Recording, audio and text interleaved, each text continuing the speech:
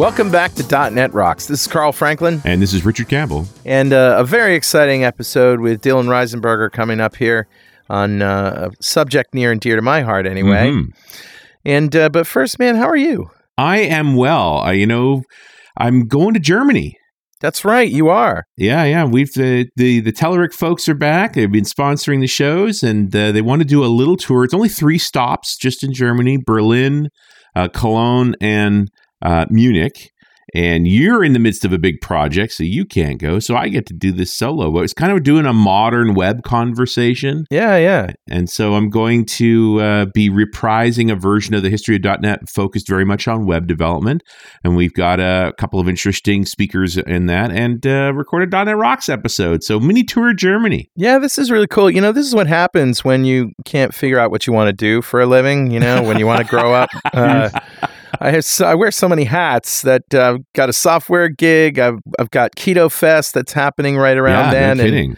And so it is during Keto Fest, isn't it? There's no way it's during Keto Fest. Yeah, it's immediately after. I'd have to be traveling on Keto Fest weekend, and I couldn't do that. You can't do that. There's no way you could do that. Yeah.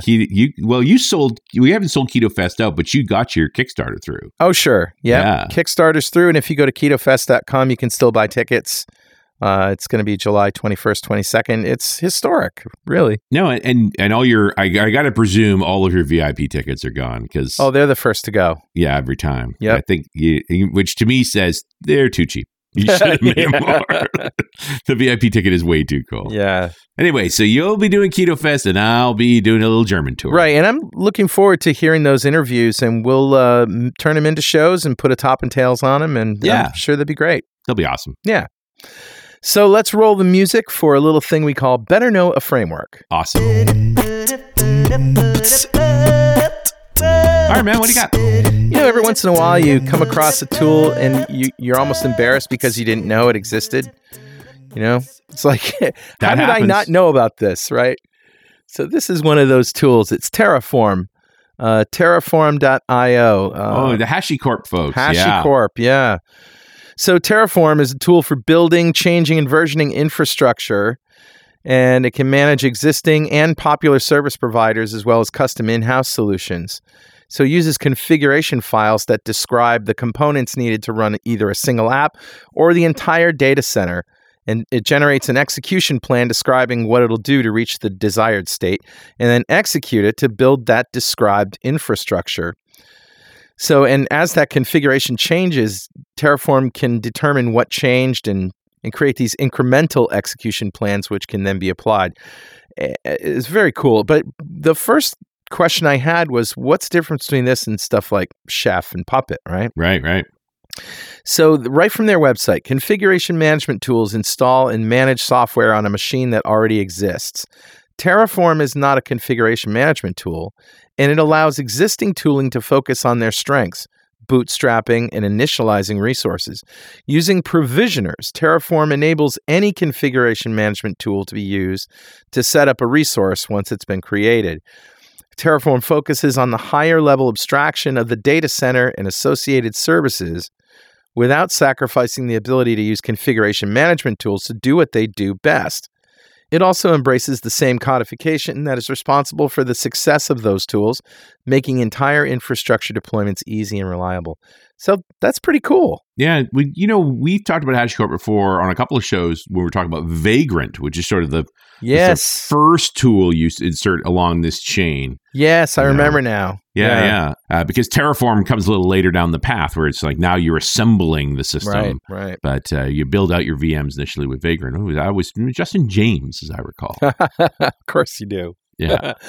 All right. Well, there you go. Know it, learn it, love it. And who's talking to us today, Richard? Grabbed a comment off of show 1534, the one we did with Casey Ulenuth, where we talked about Visual Studio 2017 and all the sort of productivity in there. Because, Casey, she is a fan of making developers more productive. And I think she solicited in that show several times. It's like, hey, let me know how you're using this. Let me know how I can help you with that. Yeah. And she's very keen. And so we got a bunch of comments on that show, all kinds of good conversation. This one's from Dominic, who said, thanks for the great show. I always love hearing about new and awesome productivity and support tools. Visual Studio, with all its refactorings and cool extensions like Ozcode and CodeMade, is a great example of such fantastic and powerful must-have tools. Recently, I've switched to Mac OS and Visual Studio for Mac, and I can't underestimate how much I've been relying on those, quote, light bulb suggestions and great extensions. Man, Dominic, that's a tough move. I know they call it Visual Studio, but it's the old Xamarin tooling. They've been making it more like Visual Studio. We did that great show with Michaela talking about some of the new features, but it's a tricky shift. And Dominic goes on to say, I went online looking for some user voice for Visual Studio for Mac, and it was great to see so many suggestions and an active discussion over there. I can't wait to see what Visual Studio for the Mac is getting more and more mature, just like Visual Studio is already. So, yeah. This comment excited me from the point of view of here's someone who is used to the Windows Visual Studio, has come to the Mac for a variety of reasons, and then is still happy. Like it recognizes that, there's more, obviously always more to do. That's inevitable. But very, very cool. So Dominic, thank you so much for your comment. A copy of Music to Code By is on its way to you. And if you'd like a copy of Music to Code By, write a comment on the website at .netrocks.com or via any of our social media, because we publish every show to Facebook and Google+. And if you comment there and we read it on the show, we'll send you a copy of Music to Code By.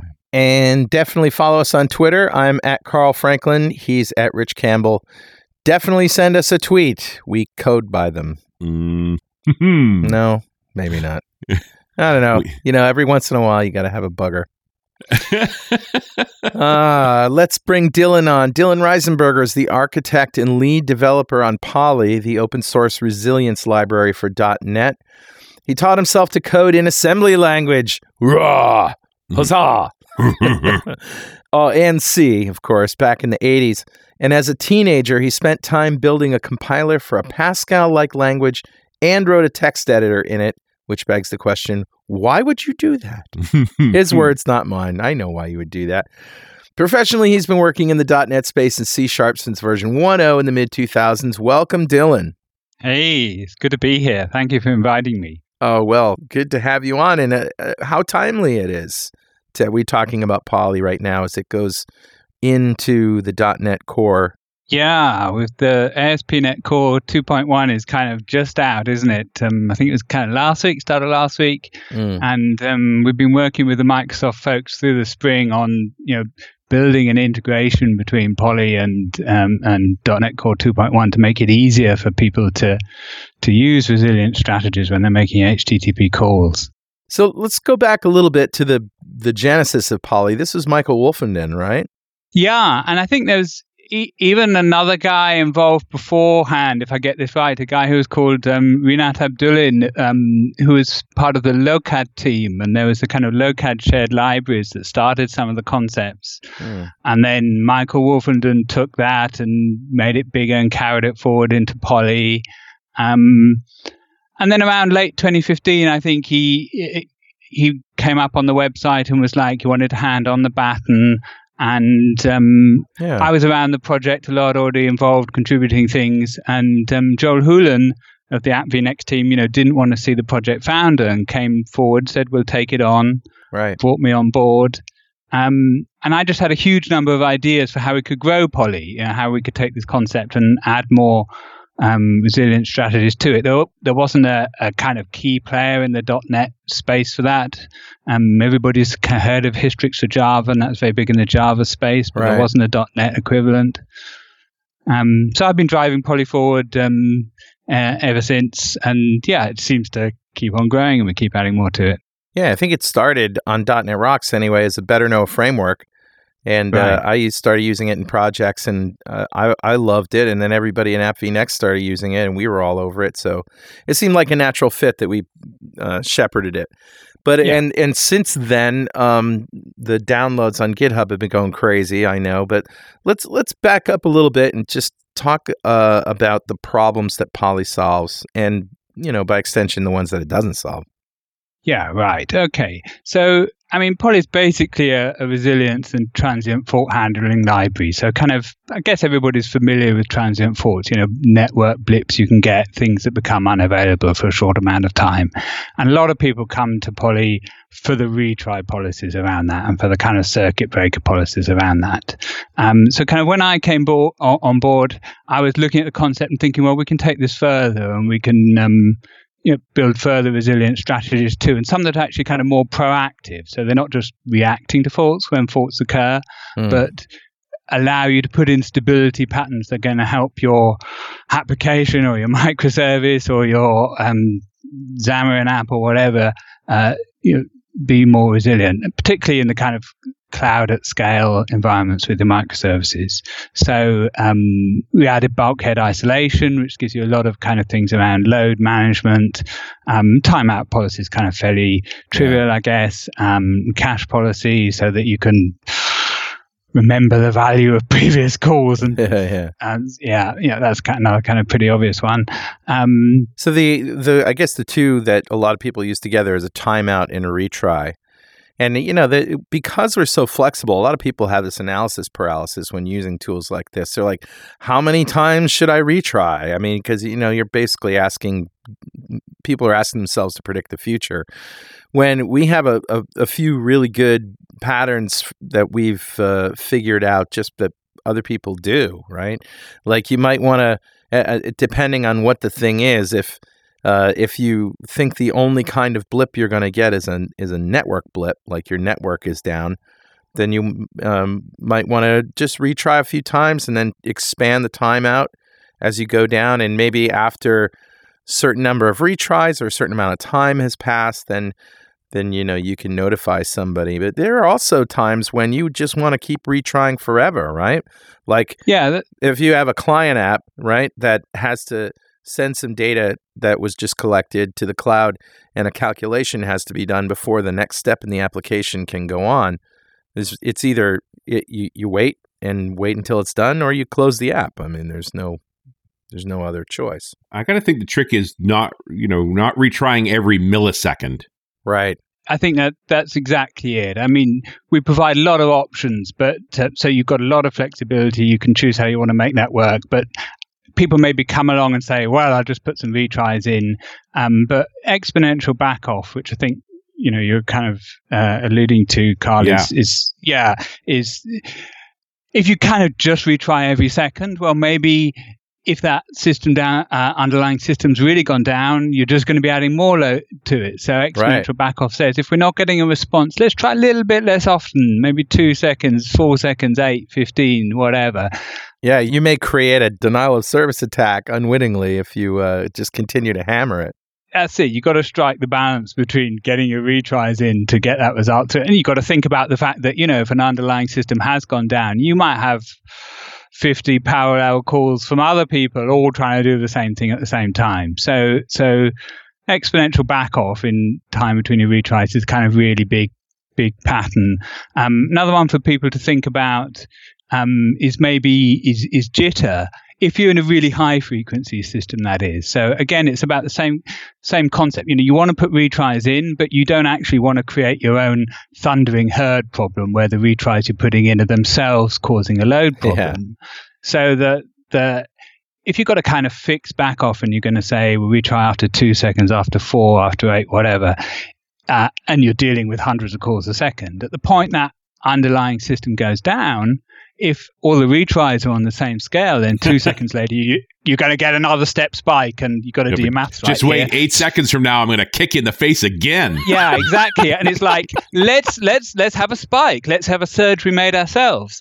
So, and this actually is, also done actually in the underlying network topology level. I'm not a kind of Cisco networks expert at all, but to come back to the point about jitter, what that is you add some randomness into the intervals between the retry, so that you're spreading out that load, so that some of those callers are coming back at different times. So you're less of a rapier, more of a sledgehammer? Yeah, I hadn't really kind of thought I was going to say more of a scattergun. I'm not sure that sounds like a helpful metaphor either. But either way. Yeah, did you want the sniper rifle or the shotgun? What makes you happier? Prepare to die. There's a major metaphor failure going on. Sorry, today. Yeah, I know. That one needed a bit of thought, didn't it? I can't.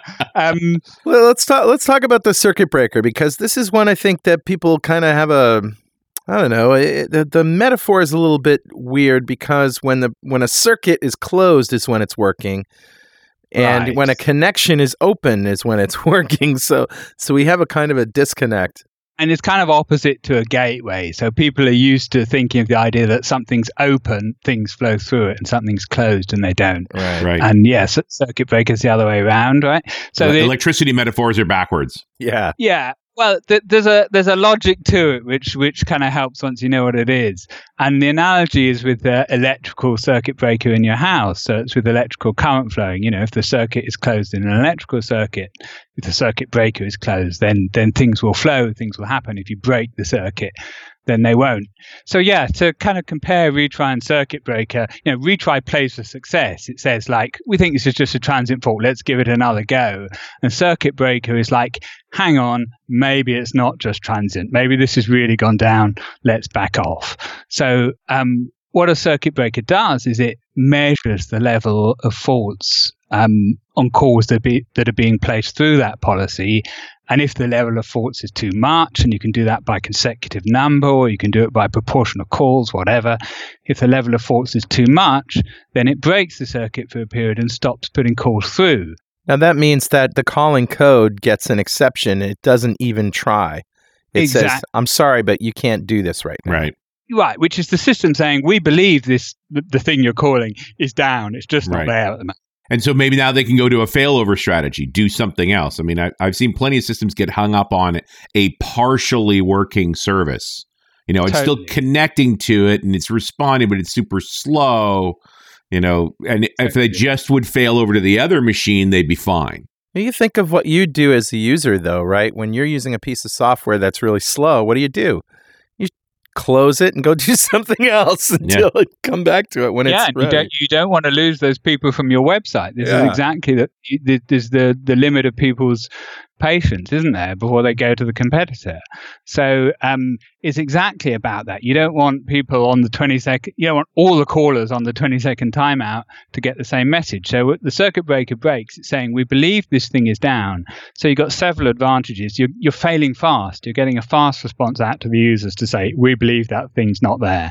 And then, like you say, Richard, you can do the graceful degrade. You can give them a message, tell them about that, or you can fail over to another system.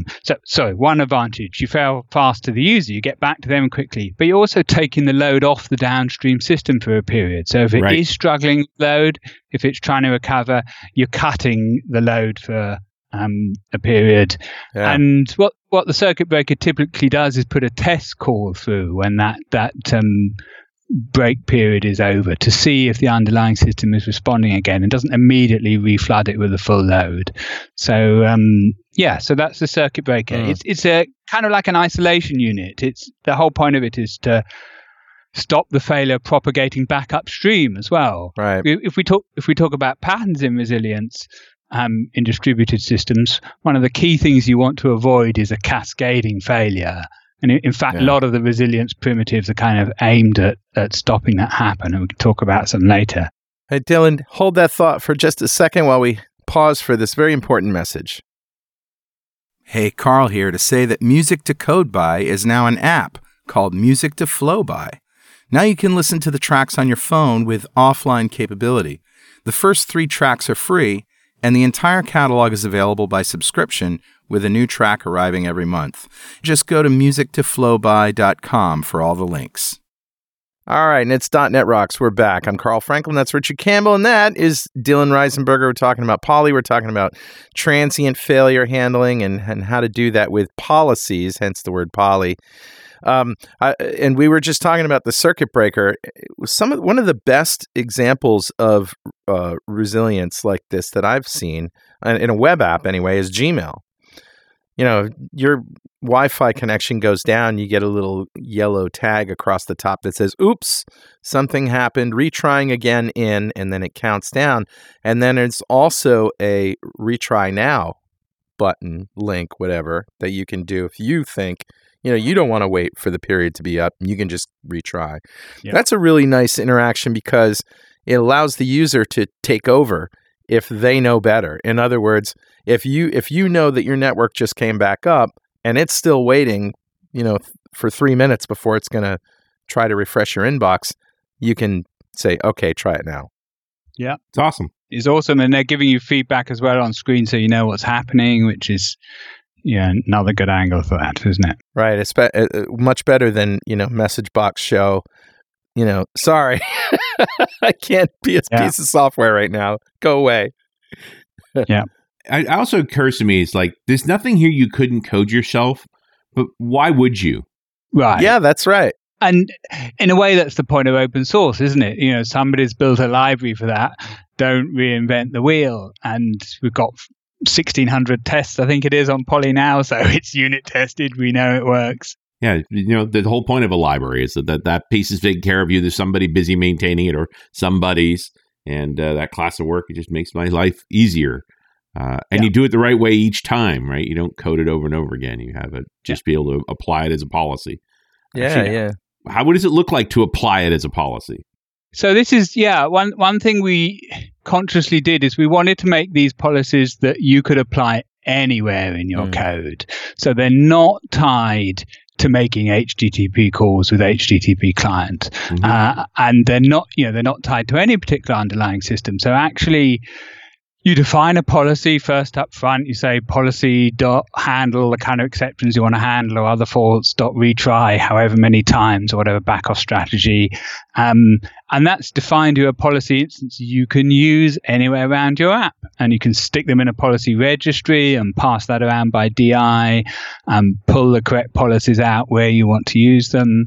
And you can use that with might be a special API for a message bus or something, or it might be a special API for your calls to your data store, might be an HTTP client for calling out to another service.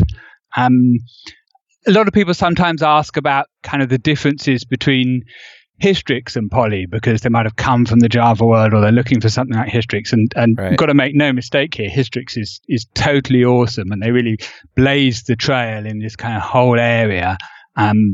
But when people ask me about that, and when you kind of look at the code base there, one thing is that the policies you apply are very kind of tightly coupled to the code you want to execute. And we wanted to make sure that we didn't do that in policy. So you can define these policies and you can use them anywhere. Your question, Richard, how do you use them?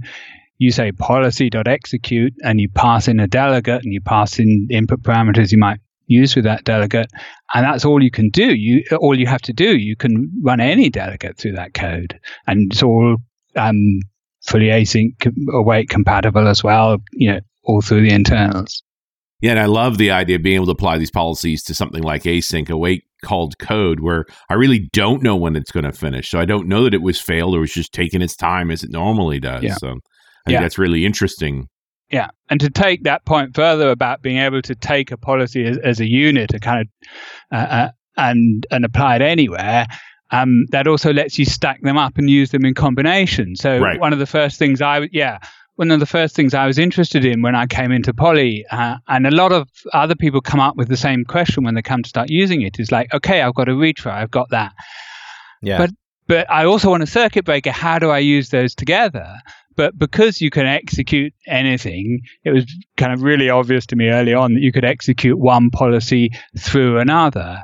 So we built that into a concept, and it's a bit like a monad is in Link or RX. So you can actually build up a kind of stack of policies, like they're a stack of functions you're going to apply to your underlying delegate. We call that a policy wrap, if anybody's familiar with it or wants to go and look for it on the website. But that means you can say, I want to retry 3 times with backoff, but I want to put those retries through the circuit breaker so that if between the waiting for the retry that actually is detected to break the circuit, I don't try again. And I want to impose an overall timeout on all of those retries. And I want to have a fallback policy. If it all goes wrong, I degrade gracefully. And I can express that all in one strategy that stacks the policies up, and then just use that as my resilience policy.execute.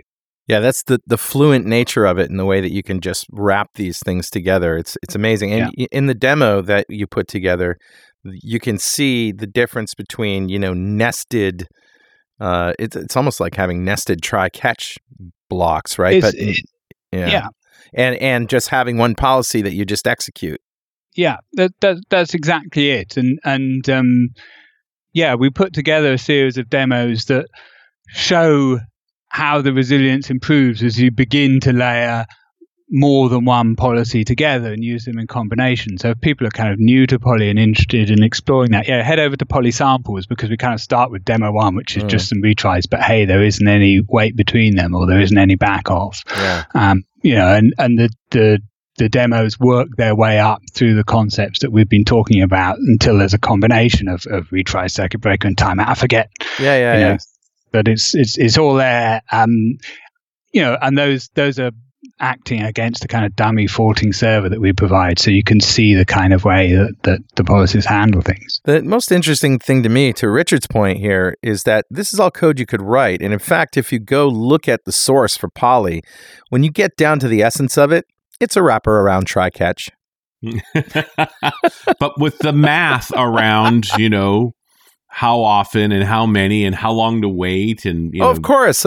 I mean, it's the difference between doing a try catch for every little contingency and writing all this crazy code, and then saying, create me a policy that when this list of exceptions happens, this code happens. When this exception happens, that code, or all exceptions.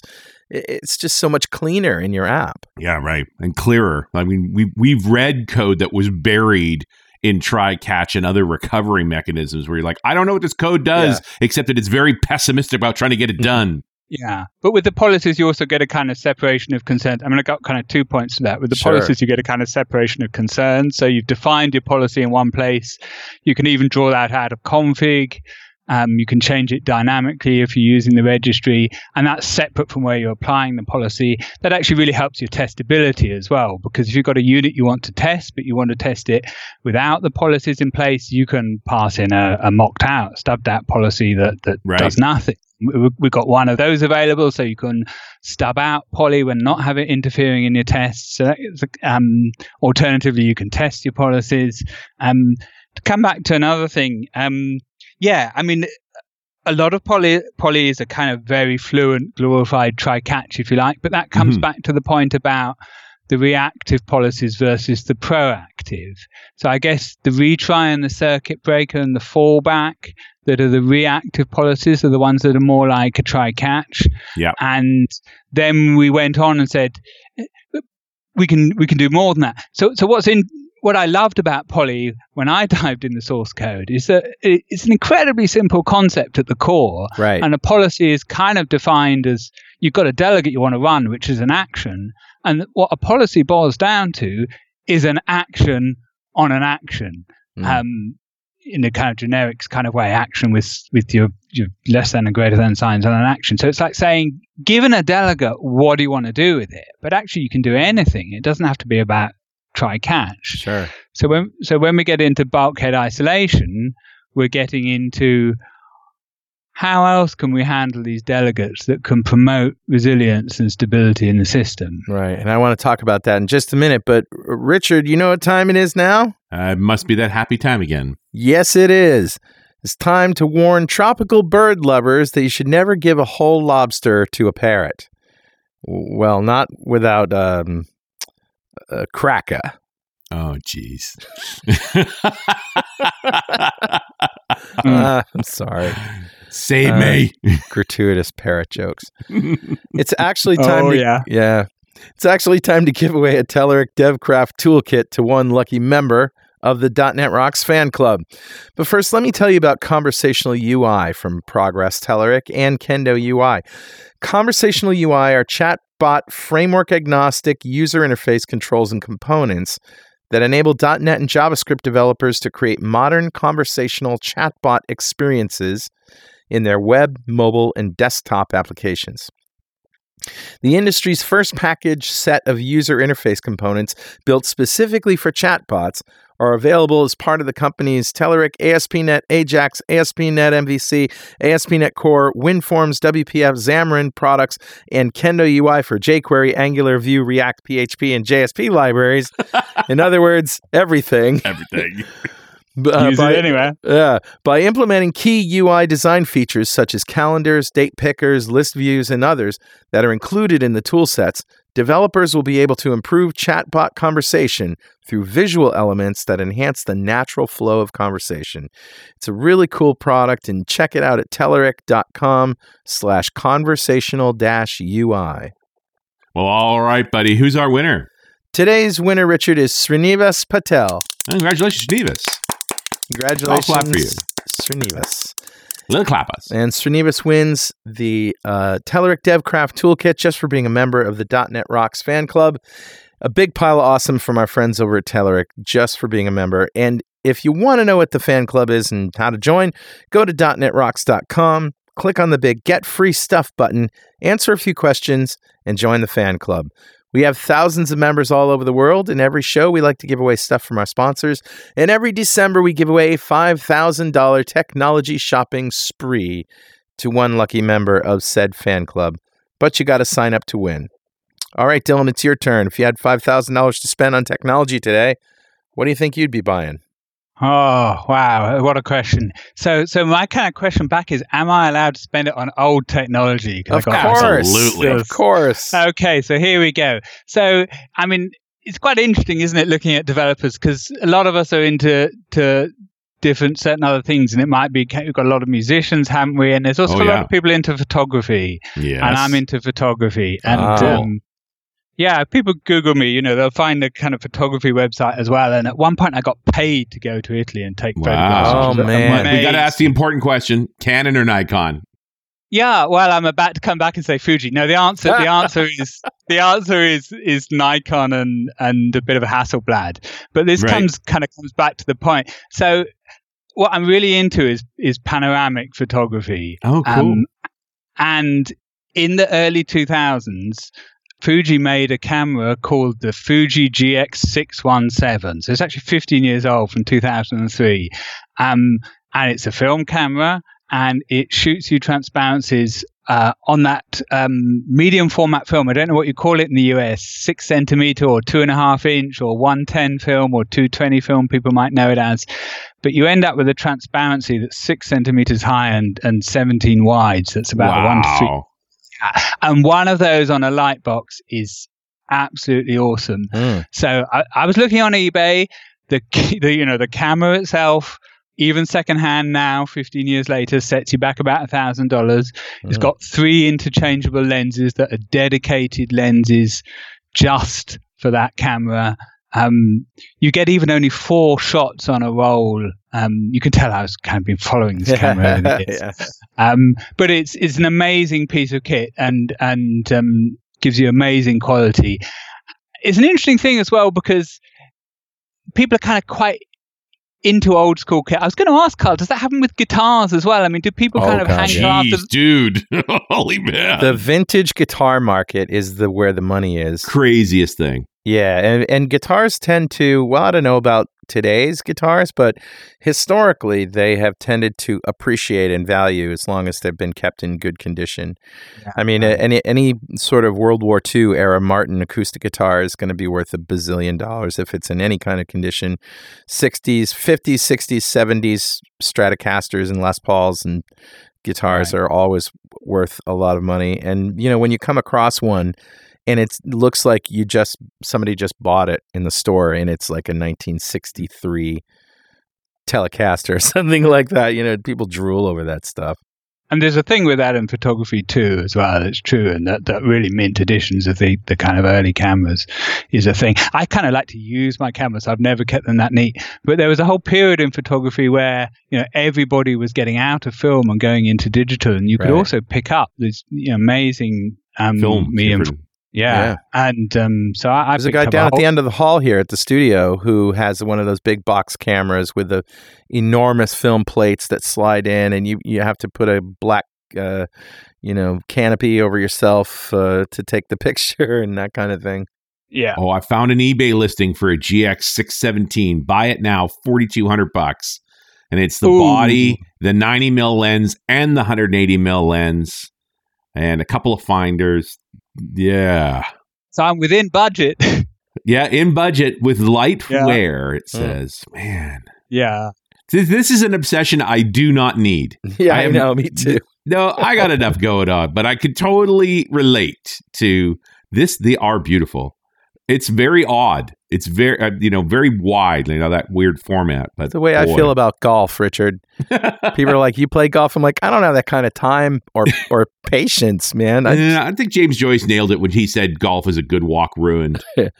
Or Rosie O'Donnell, men in ugly pants walking. That's the whole point of that kind of photography, is it kind of slows you down. But anyway, that's a kind of whole other topic. How do you feel about the sort of 360 cameras, the Theta S's and that, the two lenses, so you're literally taking a hemisphere at a shot? Right. Yeah, I've got some friends who are kind of very into that. It's kind of weird in the sense that it's obviously all around and you can't see the photographer at all. So it's like being at every place on the Google visualizer, isn't it, where you can rotate in every direction. I think it can be absolutely brilliant for interiors of buildings. I think where it really, either you're doing it for the interior of a department store, or the interior of a hotel, or a great Gothic cathedral, something like that. You can make an amazing shot, and it doesn't have to be in parts, and you've got the continuity.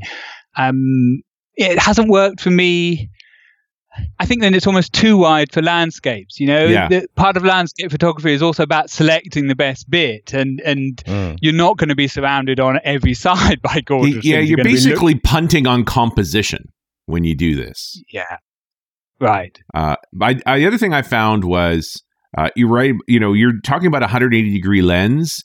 I got one of the Theta S's when we did the Arctic Ocean expedition, and what I liked about it was I was able to put it on the end of a selfie stick and fire it, pointed at a polar bear, so that you got a shot of the polar bear looking at us on the ship and us looking at the polar bear at the same time. Right. Yeah. The problem with those cameras is people hold them and then your hand turns into a little stump. Yeah, the thumb of doom, I called it.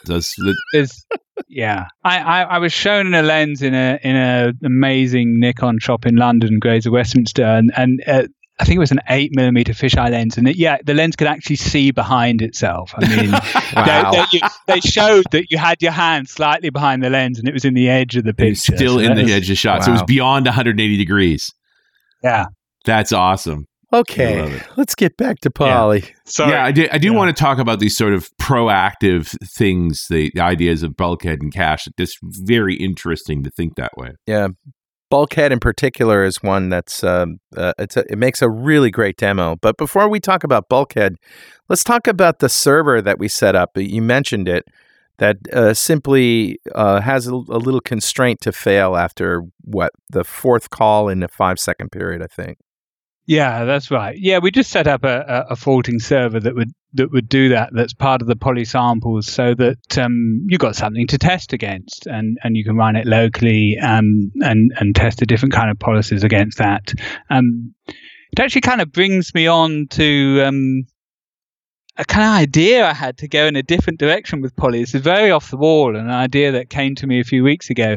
But I was thinking, like, if you've got policies in your calls as middleware around the system you've already constructed, we could actually turn this on its head, and we could use policies to inject failure, to do a bit of kind of chaos engineering testing. I was thinking of calling it something like poorly poly or sick parrot. But some people have got systems set up where they have got the policies in place in every call, and we could quite simply create a policy to 1 in 100 times add a 5-second delay, or to introduce a failure. There are obviously other systems out there for that as well at the kind of networking level and things, but it's kind of interesting project for somebody to go away and do, because you can do anything with a policy. Sure. Tell us what the bulkhead isolation is. Yeah, so this is a kind of more proactive approach. We find it something less used, which is why it's really good to talk about. So the idea of a bulkhead comes from shipping. It comes from the idea that a bulkhead was a portion of a ship that you could seal off from other portions of the ship. So if the hull of the boat, was damaged and holed and you got water flooding in, they shut the bulkhead doors, and only that part fills with water and the whole ship doesn't sink. So the concept is the same for software. It's saying, let's limit the resources that this operation can consume. So if something goes wrong, if something goes rogue, it doesn't sink the whole ship. It doesn't bring down the whole host, which is like, it doesn't chew the whole CPU. It doesn't choose all the memory. I always think in terms of memory, right? It's like, this piece is clearly leaking memory. Stop calling it.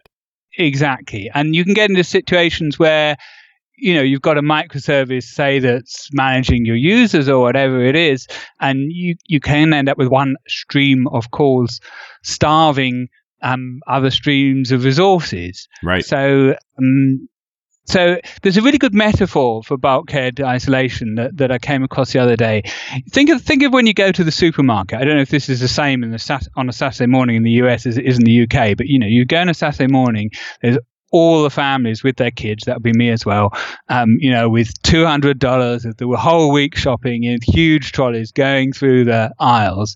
And if you just wanted to go in there and get your bottle of orange juice and your newspaper, just two things, if you were stuck behind all of those full trolleys, you'd have the weekly shoppers completely kind of starving you of resource to check out. So that's why supermarkets have obviously got your kind of 8 items or less aisle, or your basket's own aisle. Do you have that? Presumably you have the same kind of thing in the US. Absolutely. And another kind of very similar metaphor is that airline check-in, the economy class with the big queue versus the first and the premium where they've got a dedicated desk.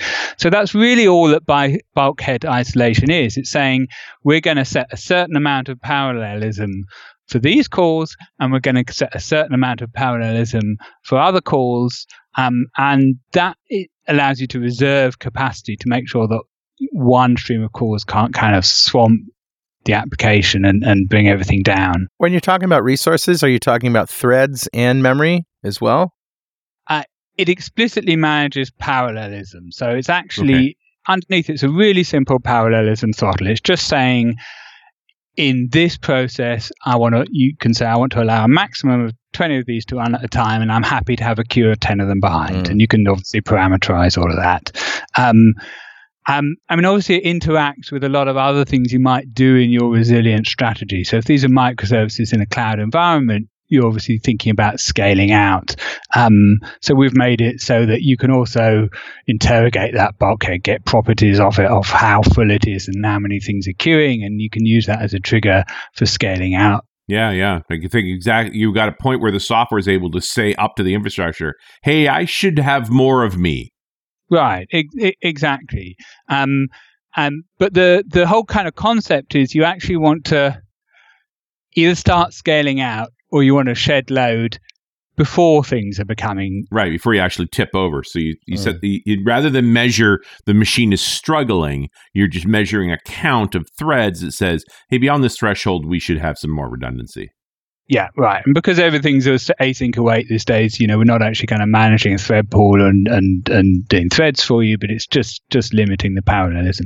Right. Yeah, and it's an interesting question because, we get some people have come to us and said, but why would you do that? Why would you throw away capacity when the server might have more that it could actually use? But, this is the whole point. You don't want to find out where the limit is. Yeah, exactly. There's a guy called Tyler Treat who's written a great article on this, which we can put in the links for the show. But, if you don't set an explicit limit, there's always an implicit limit there sometime, and you don't want to hit that by accident. Yeah. And as a guy who's danced along the edge of that many times for fun and profit, the path of failure on a server is not clean. It's not like the machine just hits a wall and tips over. It gets to these ugly places where now you've got a bunch of workloads starting to back up, queues are filling up, things like that before it actually does tip over. Like you just don't actually want to be there if what you care about is uptime. Yeah, exactly. So that's really about stability by saying let's keep things stable, let's scale out if we need to, and this is how much load we want to take. And the demo is brilliant because you have a server that doesn't fail, and then you have a server call that does fail, and there's two of them. There's one with when both of these are trying to run at the same time, the one that fails prevents the one that is healthy from actually communicating. And so exactly. And then when you implement the bulkhead, which is just a couple lines of code, and none of that happens. Yeah, exactly. We do the resource starvation demo. Here's how the calls that could be healthy get starved if you don't have any kind of partitioning of the resources you want to use. Yeah. Yeah, there's a deadlock stashed away in there somewhere too, where because the bulky call was tying up all the resources, the lightweight call that could have finished the bulky call never got caught. It never finished. Yeah, it's the 8 items or less basket that can't check out. Right. Exactly. Yeah. You mentioned caching, and the way Poly approaches caching is sort of just to let you use whatever cache you have, right? But plug that into your strategy just in case you want to be able to use it at that level. Yeah. Yeah. I mean, again, when we put that out, some people ask, why is Poly getting into caching? What's that about resilience? Well, it is. First of all, we haven't written our own cache providers. You plug in Redis, or you plug in memory cache for a very local thing, whatever. We link to the ASP.NET Core cache interfaces. But basically, if you don't have to make the call, of course, you're reducing network traffic and you're reducing latency. So that is promoting stability. Yeah, right. Yeah. The other thing is, what about how would Poly work in a service bus situation?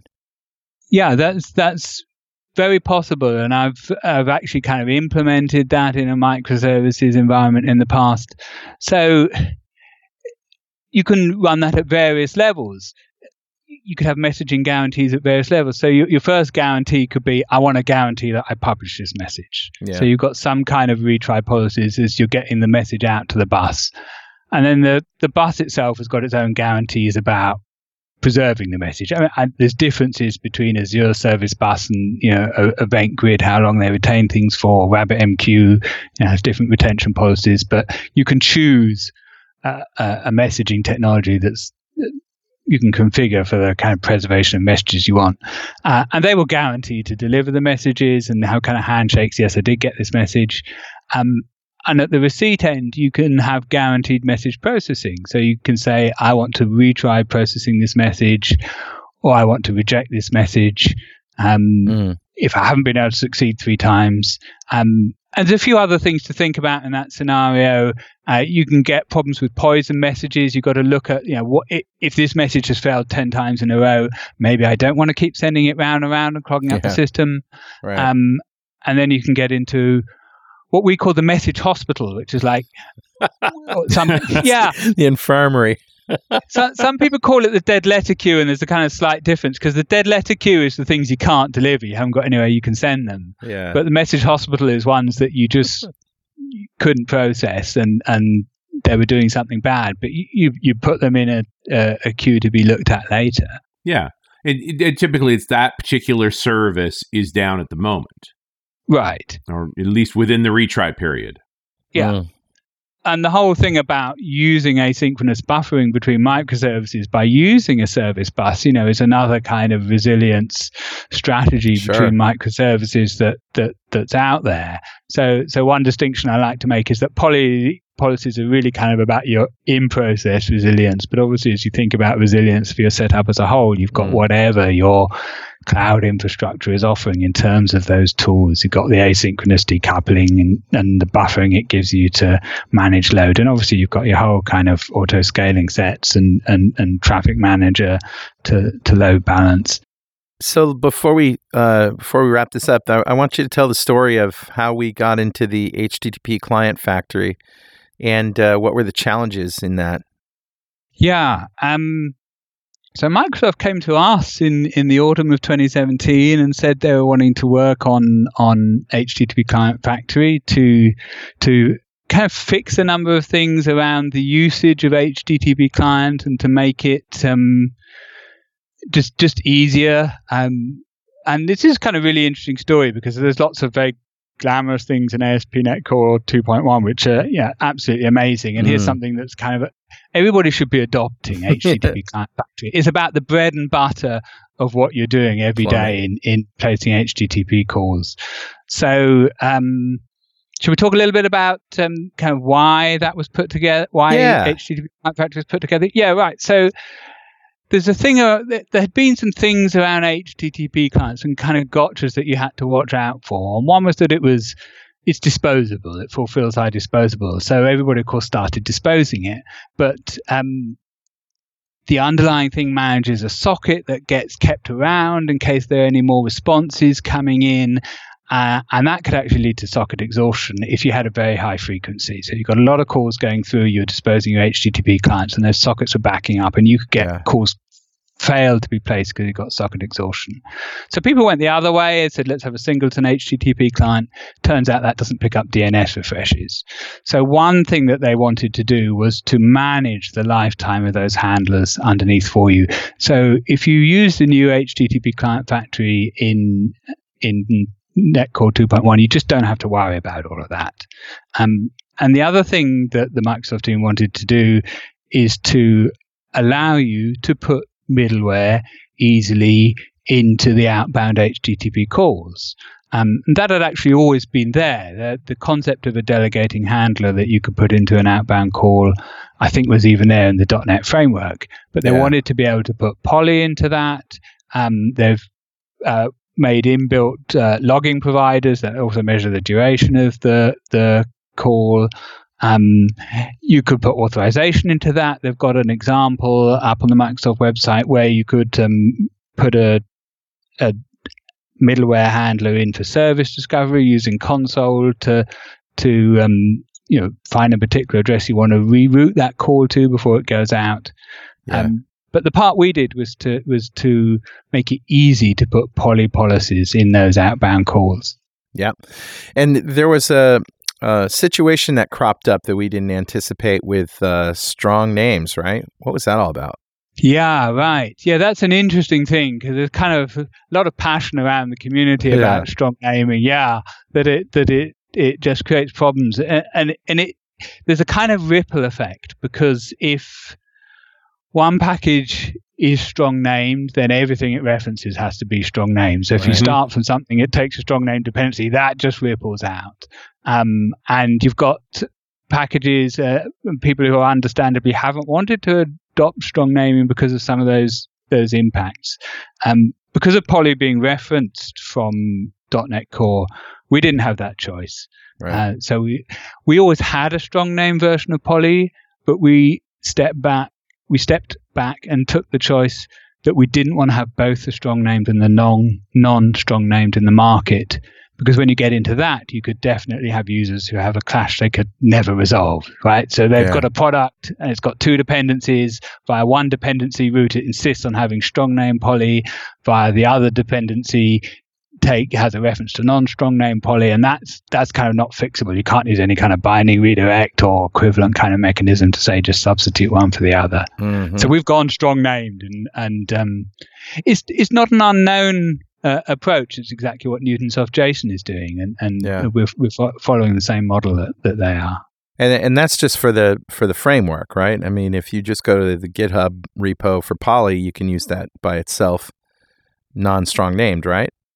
I guess you could build it for yourself as a non-strong name package, but you wouldn't get the benefit of the NuGet updates later. But you don't have to be strong named yourself to reference a strong name package. Sure. So if you've got your own app that isn't strong named, you can still reference strong name Poly, and there's no block to that. Yeah, that's good. That's a good thing to mention. So what's the future? What's next for Poly? Yeah, lots of things we could do. The really big one is we want to get metrics and telemetry off the ground, and the Microsoft guys are really keen that we get that in place as well. So you've got your microservices, you're using Poly in there to make it more resilient for how components are communicating with each other, but we want to be able to surface visibility of that, kind of what happened. It took 3 retries overall, it took 12 seconds to get there, or the circuit is down, or whatever it might be. Just to make one thing clear, you can already do that in one way. You can attach delegates to policy operations, so you can say, if the circuit breaks, run this piece of code. So you can absolutely get logging in there at the moment, but we want to make it a first-class part of Poly. So actually there's a kind of stream of events coming out of the policies in terms of what's happening as you run your call. And then be able to send those events to App Insights or to other time series database, or so that you can put them up on your dashboard with anything else. Yeah. And that's something where, Hystrix have an absolutely great product that does that, and we want to be able to do the same thing. Is there anything in the store for serverless functions? I mean, how does that even work? It's stateless. Yeah, that's the other big challenge, because that really comes into a challenge where the policies need to be stateful. So circuit breaker is really the one to go over that. A retry policy is only stateful within the sense of the retries it's making, but a circuit breaker is actually trying to measure state across cores. It's tracking, out of the last 20 calls, 3 failed or 7 failed, or whatever your ratio is that you're not happy with. But of course, functions are stateless, and you run a little piece of code and it goes away again. So it doesn't fit. So we need to build the ability to have a kind of shared state store, something like Redis, behind the circuit breaker. And it's a little bit complicated because it's probably not just the state of the breaker we want to store, but we probably need to aggregate what's going on around all the different services that are using it. Yeah. Sort of a poly as a service mindset. Indeed, yeah. If you're going to make it work in the cloud that way, where you're basically breaking up what is essentially a library into a set of services within the cloud. Yeah, we just want to make it pluggable, really, so that there's some kind of interface for the state store for the circuit breaker. Yeah. So that and I think the plan is, we provide a kind of standard Redis implementation for it, but put an interface in there so people can use what they want. Yeah. So if somebody wants to get involved, this is a really great success story for an open source project. I mean, a couple of guys started it, handed it off to you, and then AppVNext took it over, ended up in the .NET Foundation, and made its way into Core 2.1. That's a really great success story. So how would you encourage people to, is it as easy as just going to the Poly repo, pulling it down, and submitting a pull request? I'd say, definitely we're keen for people to get involved. And I think one of the most interesting ways to get to know an open source project is to pull the code down and see what it's doing. I think sometimes people think open source projects are kind of a black box and that does something for me, but they don't look in. I remember before I was working on Poly, and it was before Microsoft had all the DI stuff out in Core, we were using NantCFX, and I pulled the source code down and I learned so much from that project. Big shout out to those guys. So I'd really encourage, whatever project you're interested in, whether it's Poly or something down, pull down the code, have a look at it. In terms of sort of people getting involved in open source projects, a good way to start is to pick a project you're working with that you're already using, because obviously you're familiar with it. Look for where projects got up for grabs. Alternatively, you can go to upforgrabs.net. And there's a whole listing of projects that are looking for help where people have earmarked easier issues to start with. And they're not just C#, there's JavaScript and F# and kind of other things there. I guess the other suggestion would be, raise an issue first. Describe what it is you're thinking of doing. Right. Just a couple of times in the kind of managing Poly, we've had the big surprise PR where somebody's obviously they've worked all weekend on something, and the PR comes in on a Monday morning and it says, I changed these things and it'd be really good to do this. And you look at the PR and it's like 45 files are changed. No. And it's heartbreaking because as a contributor, how much work somebody's put into that, and you don't want to have to turn things down. That's not what you want to do. But, maybe there would have been a much easier way of doing that. Or maybe it's not the direction the project wants to go, or maybe it's coming a little later downstream, whatever. So definitely always talk to a project first. Raise an issue. Say, would it be good to do this? I think we could do it like this, and offer to do it. I mean, projects are crying out for help. A lot of projects are run by a small team of people, and the more that come in to help, the more the whole community will benefit. So definitely. Where can we go for more information, Dylan? We've got Big Read Me on the GitHub that is kind of introduction to everything. We've got a wiki that's got a deep page on each policy type, and it's got a lot of advice about patterns. It's got detailed description of how to use Poly with the HTTP client factory and .NET Core 2.1 that we've talked about. We've got a Slack channel where you can come and ask questions. We've got a Pluralsight course. Brian Hogan, a guy from Boston, has put together an excellent Pluralsight course on how to use Poly. So that's there. And you can come see my talk at Dev Intersection in December in Las Vegas. Right. Yeah. Well, Dylan, it's been great talking to you, and thanks for all your hard work on Poly, and thanks for telling us all about it. No problem, and thank you very much for inviting me. You bet. And we'll see you next time on .NET Rocks.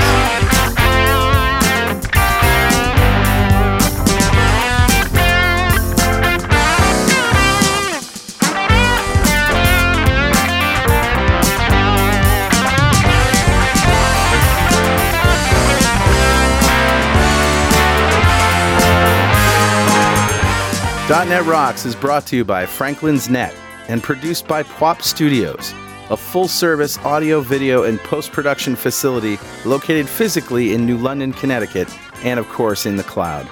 Online at pwop.com.